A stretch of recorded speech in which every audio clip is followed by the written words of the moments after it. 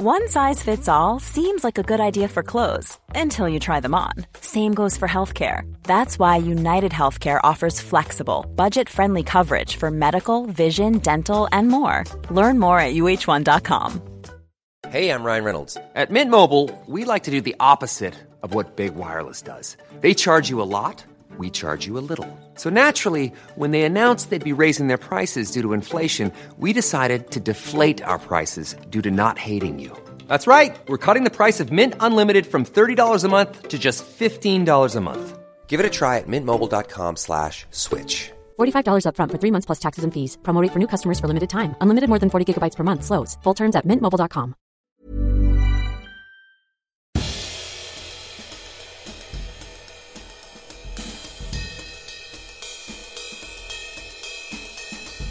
This is Histories of the Unexpected. He's the famous historical adventurer Dr. Sam Willis. And he is Professor Extraordinaire of Early Modern British History at Plymouth University. He is Professor James Daybell. And we are your hosts for Histories of the Unexpected. Each week we discuss a surprising object oozing with unexpected historical significance. And this week it's The Follower. Which is all about loyalty and self-seeking. Oh, and land. And Twitter. And Twitter. And shipwrecks. And shipwrecks. If you like what you hear, please leave us a review on iTunes, subscribe to the podcast and tell all your friends. We're on Twitter. You can follow me at Dr. Sam Willis. And you can follow me at James Daybell. And you can follow us, Histories of the Unexpected, at Unexpected Podcast. That's spelt PDCST. We are proud to be part of the excellent History Hit Network, home of Dan Snow's History Hit and other great shows coming soon. And you can find out more about what we've got planned in the forthcoming months. Show notes, video clips, photos of everything we discuss and much, much more at historyhit.com/unexpected.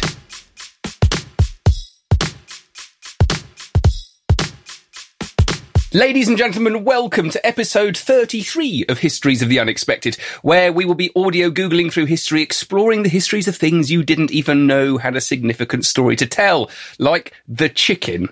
Does that really have a history, James? The chicken has a very important history. The clock or the pageant?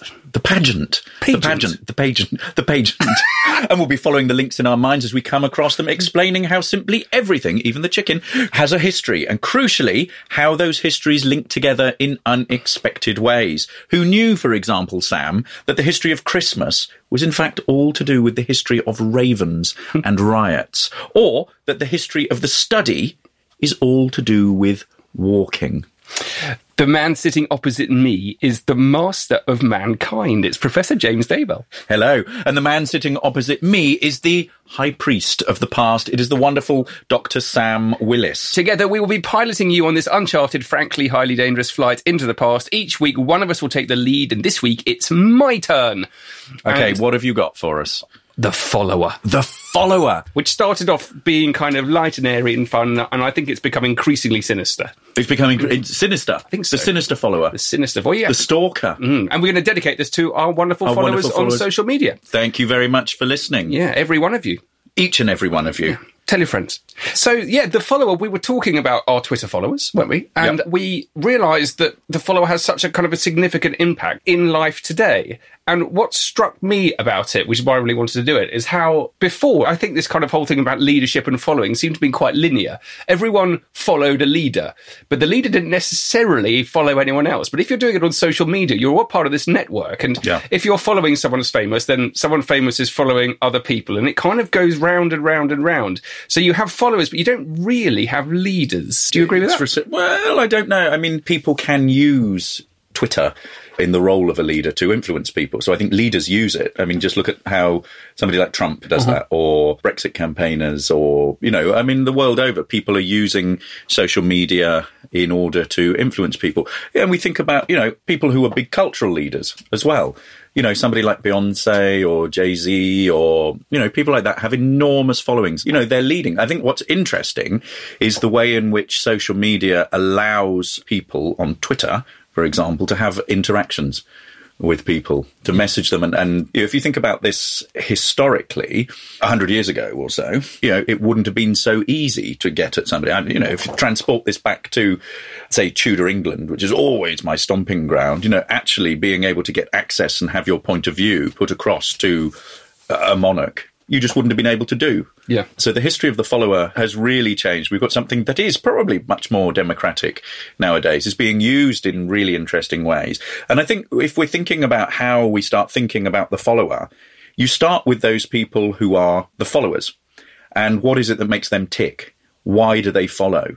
You know, is it about fashion, likes, dislikes, love, hatred? Is it about ideas, ideology? Is it about politics? Is it about religion? Which opens up all sorts of interesting avenues for us to explore. Well, I think the key point is that a follower doesn't necessarily agree with the person he's following. Well, no, and they can follow them for various reasons. It's more observing rather than, tacit agreement. Or if you follow somebody because you get something out of it. Yeah. So there's this tension between loyalty to a leader and a kind of self-seeking opportunism by following. So if we think about factions, factions across time, why people have grouped together or followed a particular leader, it's not necessarily out of loyalty to them and allegiance. It's about what they see they can actually get out of the relationship. And I think that's something right in the heart of it. Well, we've been thinking about this in terms of the kind of the human relationship between the follower implicitly as being a person that they're following. So that's the thing. But what also struck me about that is we can think about it in chronological terms, in terms of descendants. So we have followed those people. We are the people who are coming after them, literally in kind of chronological terms. So ancestors. Yeah, the history of the followers, to me, it's all to do with understanding history. And it's all to do with being able to understand what happened before and being aware that our understanding of the past is dramatically affected by the way that the people have actually written about it or have described it. And I think as a historian, being able to sort of really understand that what happened is different from what is described to have happened, only then you actually kind of get a sense of satisfaction in doing history, actually, and realising that it's constantly flawed, that us as followers are definitely flawed in our understanding of what happened before. We can never really get to it. Yeah, I think it's also seeing your own place as an individual within history. Yeah. And viewing the responsibility that you have, reviewing the responsibility that you have towards others, to your family, to the world. It's incredibly important. Also, we've talked about followers and we've talked about following in the footsteps of people. We can also think about it from the perspective of leaders. If we go back to where we started from, what is it that makes followers follow people? Is it about what kinds of personal qualities are there in leaders that draw people to them? Whether it is fame and people are obsessed with that, you think about the follower as groupie, the fan, whether you think about political leaders and why do people follow them, and you can think about charisma. You can think about people who are just born into power, and because they are powerful, people will follow them for various other reasons. You think just simply because they play a pipe. Or the Pied Piper of Hamelin. There we go. Yes. Yeah. Yes. Tootling along. And what you have there is that sort of mystical side of things. People have this sort of aura about them. You also think about the terminology of following. I've talked about the follower, the groupie, the fan, the retainer, the liveried servant.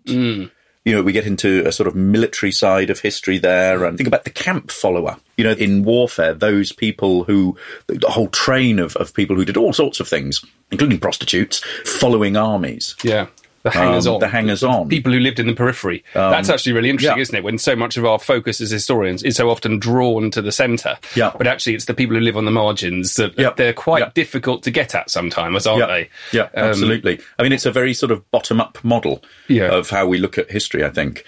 Those kinds of popular movements. But you can also think about it in terms of the history of cults. So people who are drawn towards cults. You can think about it in terms of, big popular political movements. The followers of Mussolini or of Hitler, for example, across time. So there are many, many ways. Where are you going to start? Well, one of the things I immediately thought about was it's all very well talking about Twitter followers and cults or religions or whatever. But for me, what's really interesting is this idea of the follower in situations of stress. So things that test your loyalty. What happens when things go wrong? How does that affect the whole business of following? How does that affect social hierarchy? One of the best ways of looking at it is looking at the history of shipwrecks. Where are you going with that? I'm going to go to the Titanic, essentially. Okay. I might go elsewhere first. But when you're on a ship, you have this kind of professional hierarchy. You've got officers, you've got sailors, you've got passengers that might have to fit in this as well. You've got people from all sorts of different religious, racial, national backgrounds. It's a kind of a sort of compressed society. Now, when that is tested, in the example of shipwreck, sometimes it goes wrong, and it's very, very revealing about what that says about society or how it's reported. There are all sorts of wonderful examples of this. 1852, the Birkenhead. Okay, it's a troop ship. It sinks off South Africa. It's made of iron. It's one of the earliest iron things. Iron sinks pretty quickly. So you've got a load of soldiers on board, and you've got loads of wives and their children of the soldiers on board. And the description is of all of the soldiers standing there perfectly in line, allowing the women and the children to man the lifeboats. In reality, we think that they were fairly seriously threatened to stand in line.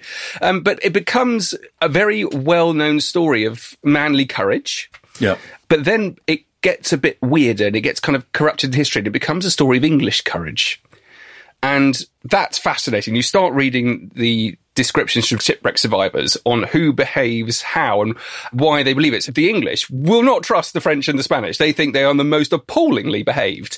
And actually, it was quite interesting with the Costa Concordia disaster. That's probably one of the most recent examples of a shipwreck where you have the Italian captain getting up to all sorts of stuff, and the English reporting with absolute glee that he had women who weren't part of the crew up with him on the bridge.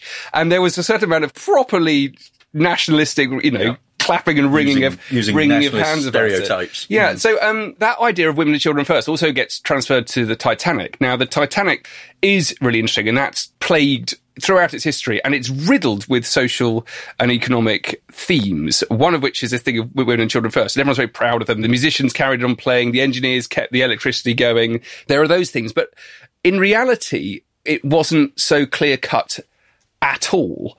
One of the problems, of course, is that when you say women and children first, who do you actually mean?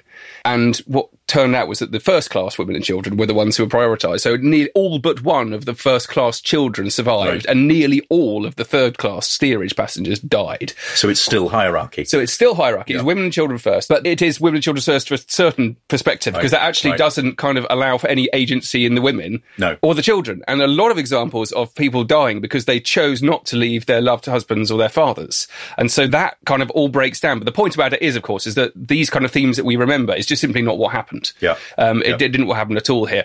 And the way that you now think about what happened can kind of reflect your sort of natural interests in social history. So a lot of people will quite happily enjoy the idea of the first-class passengers causing a riot, being held there at gunpoint. And those who are interested in those stories are those also interested in the fact that the first-class promenade deck was deliberately kept clear of lifeboats so that the first-class passengers had more space to walk around. Now, there are all sorts of other wonderful examples of shipwreck, but I'm just going to leave it there on the Titanic. The point is that under duress, under stress, following can go very wrong. And the way that it is recorded and the way that we then understand that breakdown is hugely instructive, both for the period of the event and also for ourselves. Yeah. So it's kind of like Lord of the Flies. Exactly. You put a group of people in a different sort of social setting, and the leaders and the followers. Yeah, I've got a very good example, which is specifically like that. I'm going to come back to that. Brilliant. I want to take us slightly earlier, and I want to talk about Francis Bacon and bastard feudalism, which is what happens in the Wars of the Roses, arguably. So it's a sort of corrupting of the following. So I want to start with Francis Bacon's essay on friends and followers. Bacon, his dates are 1561 to 1626. He's an English philosopher, statesman, scientist, this sort of wonderful polymath, a writer. He's Attorney General and Lord Chancellor. So a really sort of influential figure, in some ways at the heart of empirical thought, so about how we actually know what we know about things.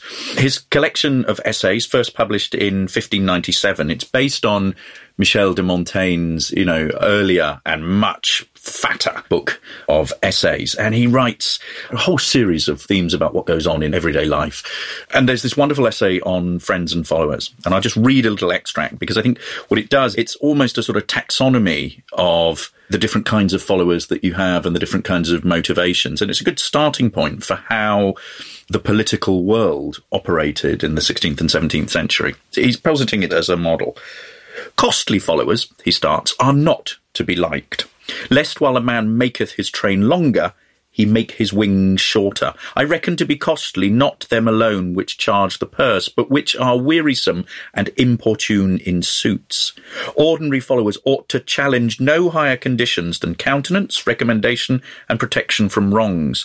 Factious followers are worse to be liked, which follow not upon affection to him with whom they range themselves, but upon discontentment conceived against some other, which is what I was saying earlier on about faction. It's not about loyalty to you. They're basically being with you because they hate somebody else. And we can see this throughout. If we think about that in terms of the people who supported Anne Boleyn and then were against Anne Boleyn, that's exactly what's happening there. Whereupon commonly ensueth that ill intelligence that we many times see between great personages. And he goes on and on and on like this. But the very most honourable kind of following is to be followed as one that apprehendeth to advance virtue and desert in all sorts of persons. So he's talking there about the sort of ideal follower.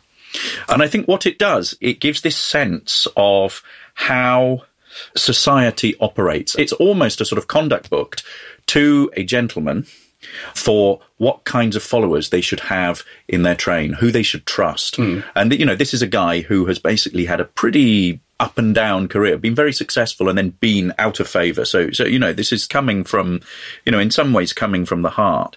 I want to move on to just consider how some of the roots of following.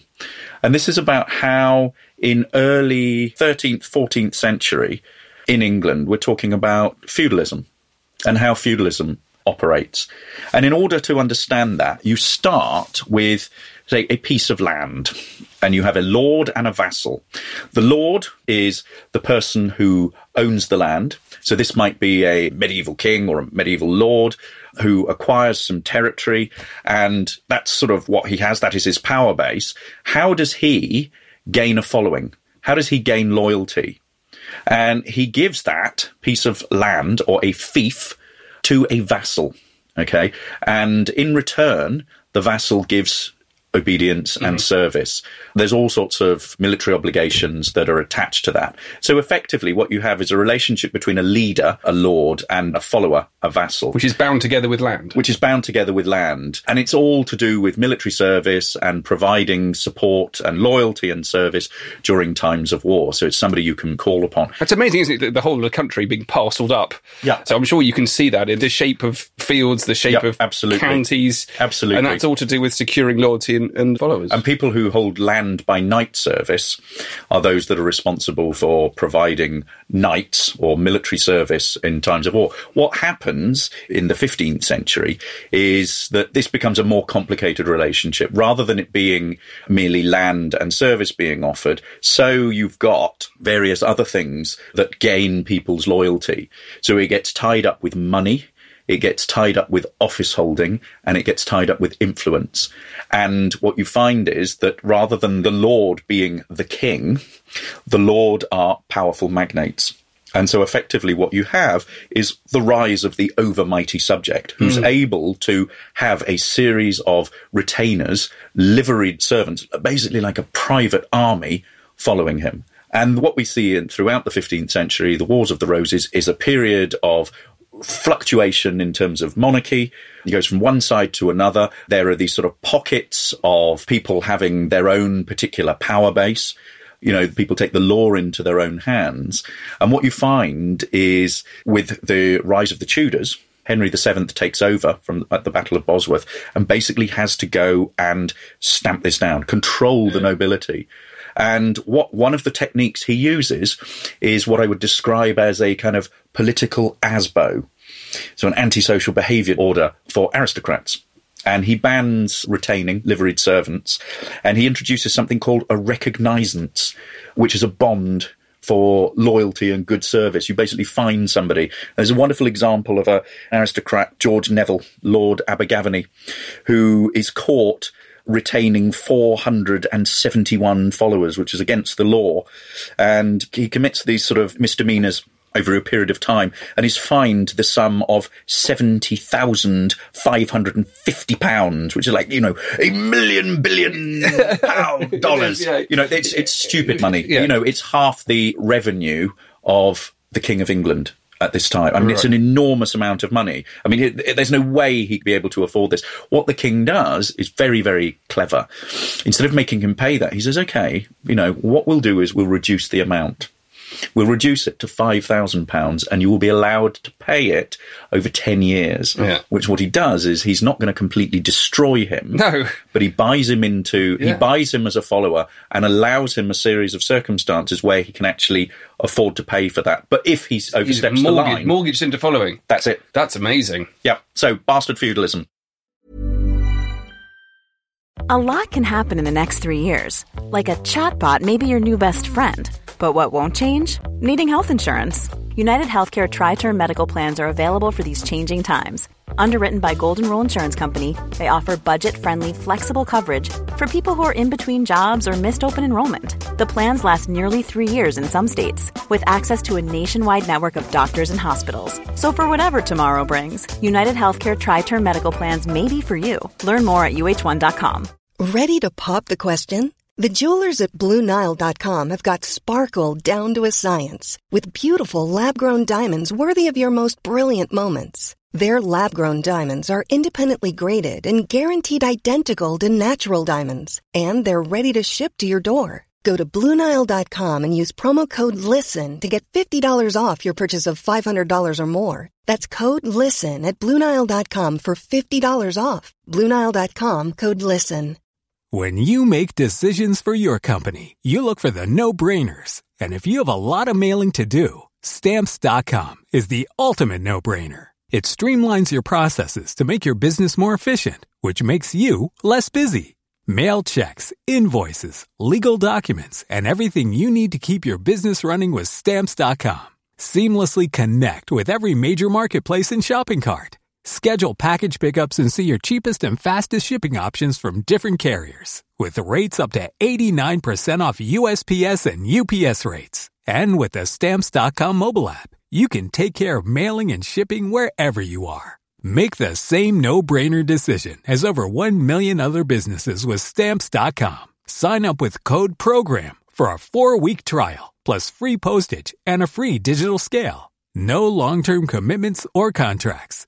That's Stamps.com. Code PROGRAM. I wanted to talk just very briefly about the Lord of the Flies thing, about when society breaks down. I came across recently a piece written about the archaeology of shipwreck survivor camps, which is fascinating, and I never really thought about it.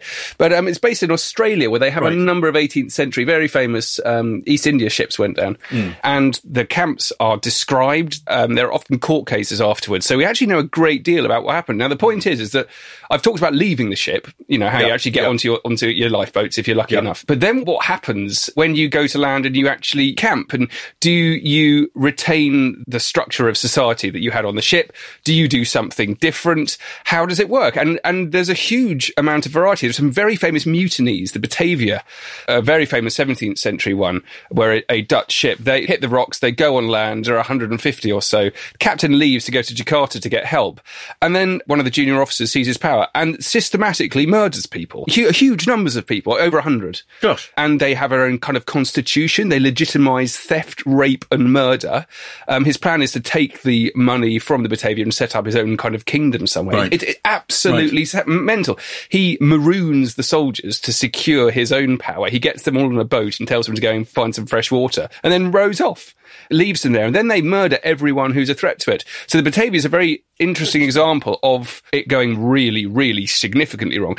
There are all sorts of other examples of it going well, and the very rigid structure being maintained on land under duress. But I have high hopes for this as a project. And the material culture of it's going to be fascinating. Yeah. And if they're lucky enough to do an excavation, I love historical archaeology like that, where you can look at the sort of the physical set out of the camp. It's quite like anthropology, really, and it'll help you understand. And you can use that to look at the following. Yeah, right? in much greater detail. Well, yeah, they understand the effect of what happened to the people who were followers and who were leaders. And are there literary sourced documents? Yes, there were. I mean, underpin that as well? Yeah, the Batavia is a great one. When they were actually finally rescued, the bad people who'd done all the killing had actually been restrained and were under arrest. They were then tried.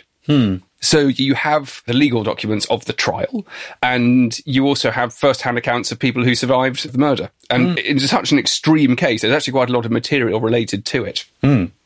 So, yes, there is stuff on Lord of the Flies, which is really good. Goodness me. But one more thing I want to talk about quickly is the following. I feel quite uncomfortable when I find myself in a position like a sheep where you're being driven somewhere and you're following without really knowing you're doing any following. It doesn't sit very well with me. You're a bit like kind of penguins marching along in a line. And so you're not a follower?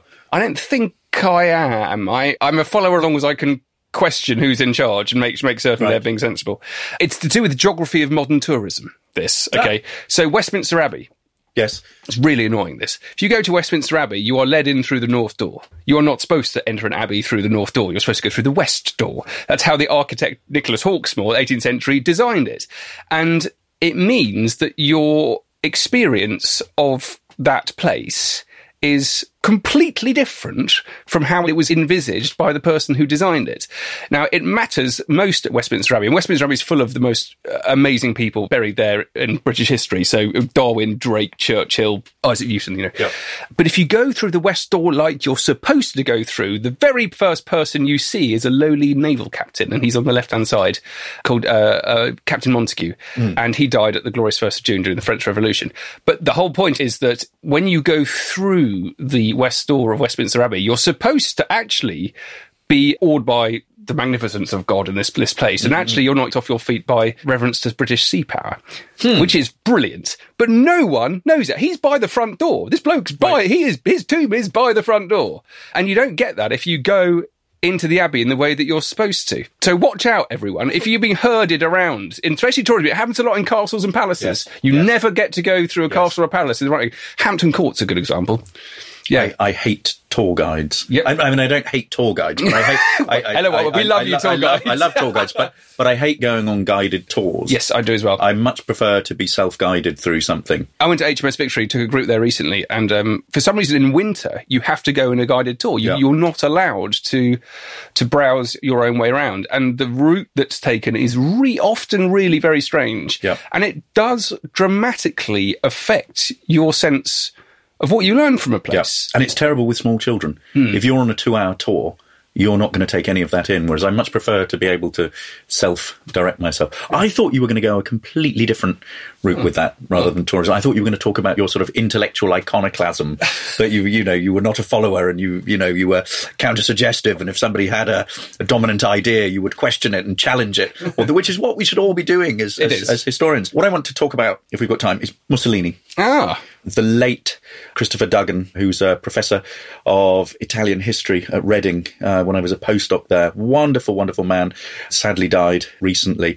Wrote a wonderful book called Fascist Voices, An Intimate History of Mussolini's Italy. And what he talks about in there is Mussolini's followers. If we follow this through from something like Churchill through to post-45, I think there was this consensus that Mussolini had hoodwinked many in Italy, that he was a dictator with a very limited popular public appeal. This was something that was perpetuated by Churchill at a time when the Italians were mired down in fighting.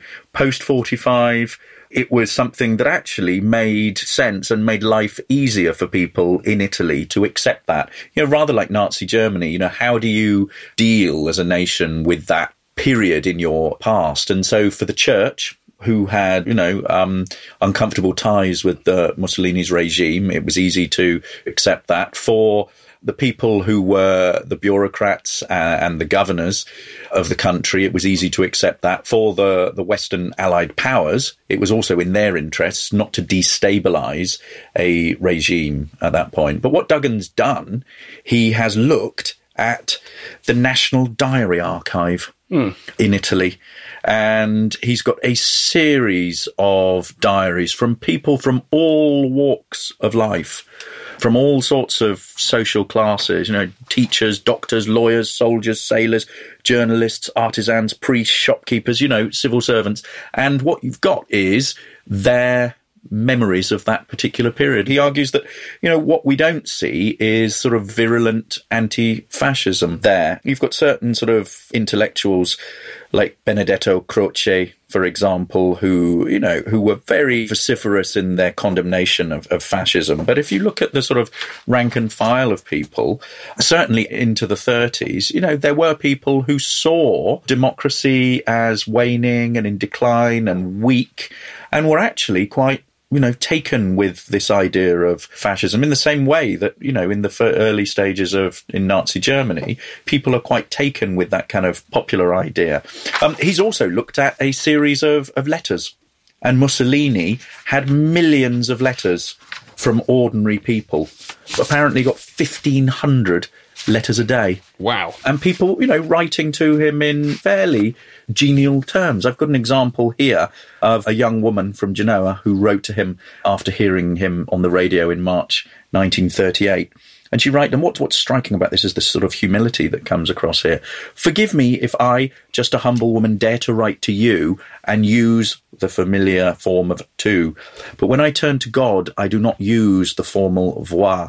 And you, the tu, for me are a god, a supernatural being sent to us by a superior power to guide our beautiful Italy to the destiny assigned to it when Romulus and Remus founded Rome, which will become, if you continue to guide us, mistress of the world.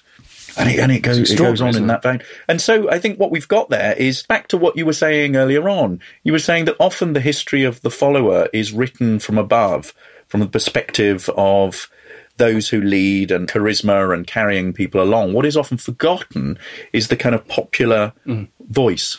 And it's so rare, actually, being able to get so many different voices from so many different professions, all united in the same thing. And that's wonderful, isn't it, for a historian? I mean, it's one of the sort of joys of having a central, organised archive like that. I mean, Italy is an amazing place for records. I mean, Italy, throughout its history, the Italian state is a record-keeping state. I mean, you look for, say, the 15th century and the 16th century, and there are extraordinary, what are almost like diary form books, that manuscript books that survive in a way that they do not in elsewhere around Europe. We have an extraordinary number. And so you're able to know so much about everyday life, and ruling, governing, every aspect of leading everyday and following. Life. Yes. Great. Well, that was fascinating. Thank you so much for listening. Don't forget you are the third and most important member of this podcast, so get in touch with us. Let us know your thoughts about the history of the follower. We've been all over the place, haven't we? We've been to Italy, we've been to Batavia. Well, not Batavia, to Australia. Bastard feudalism. Yes, we have done this. Essays of Francis Bacon, Mussolini. Yeah, and the geography of modern tourism. Yes. Thank you for following. Thank you for following. Bye. Bye. If you enjoy this podcast and you like learning about the past, check out my latest venture. It's called History Masterclass, and it's a new type of historical event where you can actually learn in person from the best historians around today in unique and stunning historical locations. You can find out more at thehistorymasterclass.com and follow on Facebook and Twitter. Planning for your next trip? Elevate your travel style with Quince. Quince has all the jet-setting essentials you'll want for your next getaway, like European linen, premium luggage options, buttery soft Italian leather bags, and so much more. And is all priced at 50 to 80% less than similar brands. Plus, Quince only works with factories that use safe and ethical manufacturing practices. Pack your bags with high-quality essentials you'll be wearing for vacations to come with Quince. Go to quince.com/pack for free shipping and 365-day returns. At The History MC.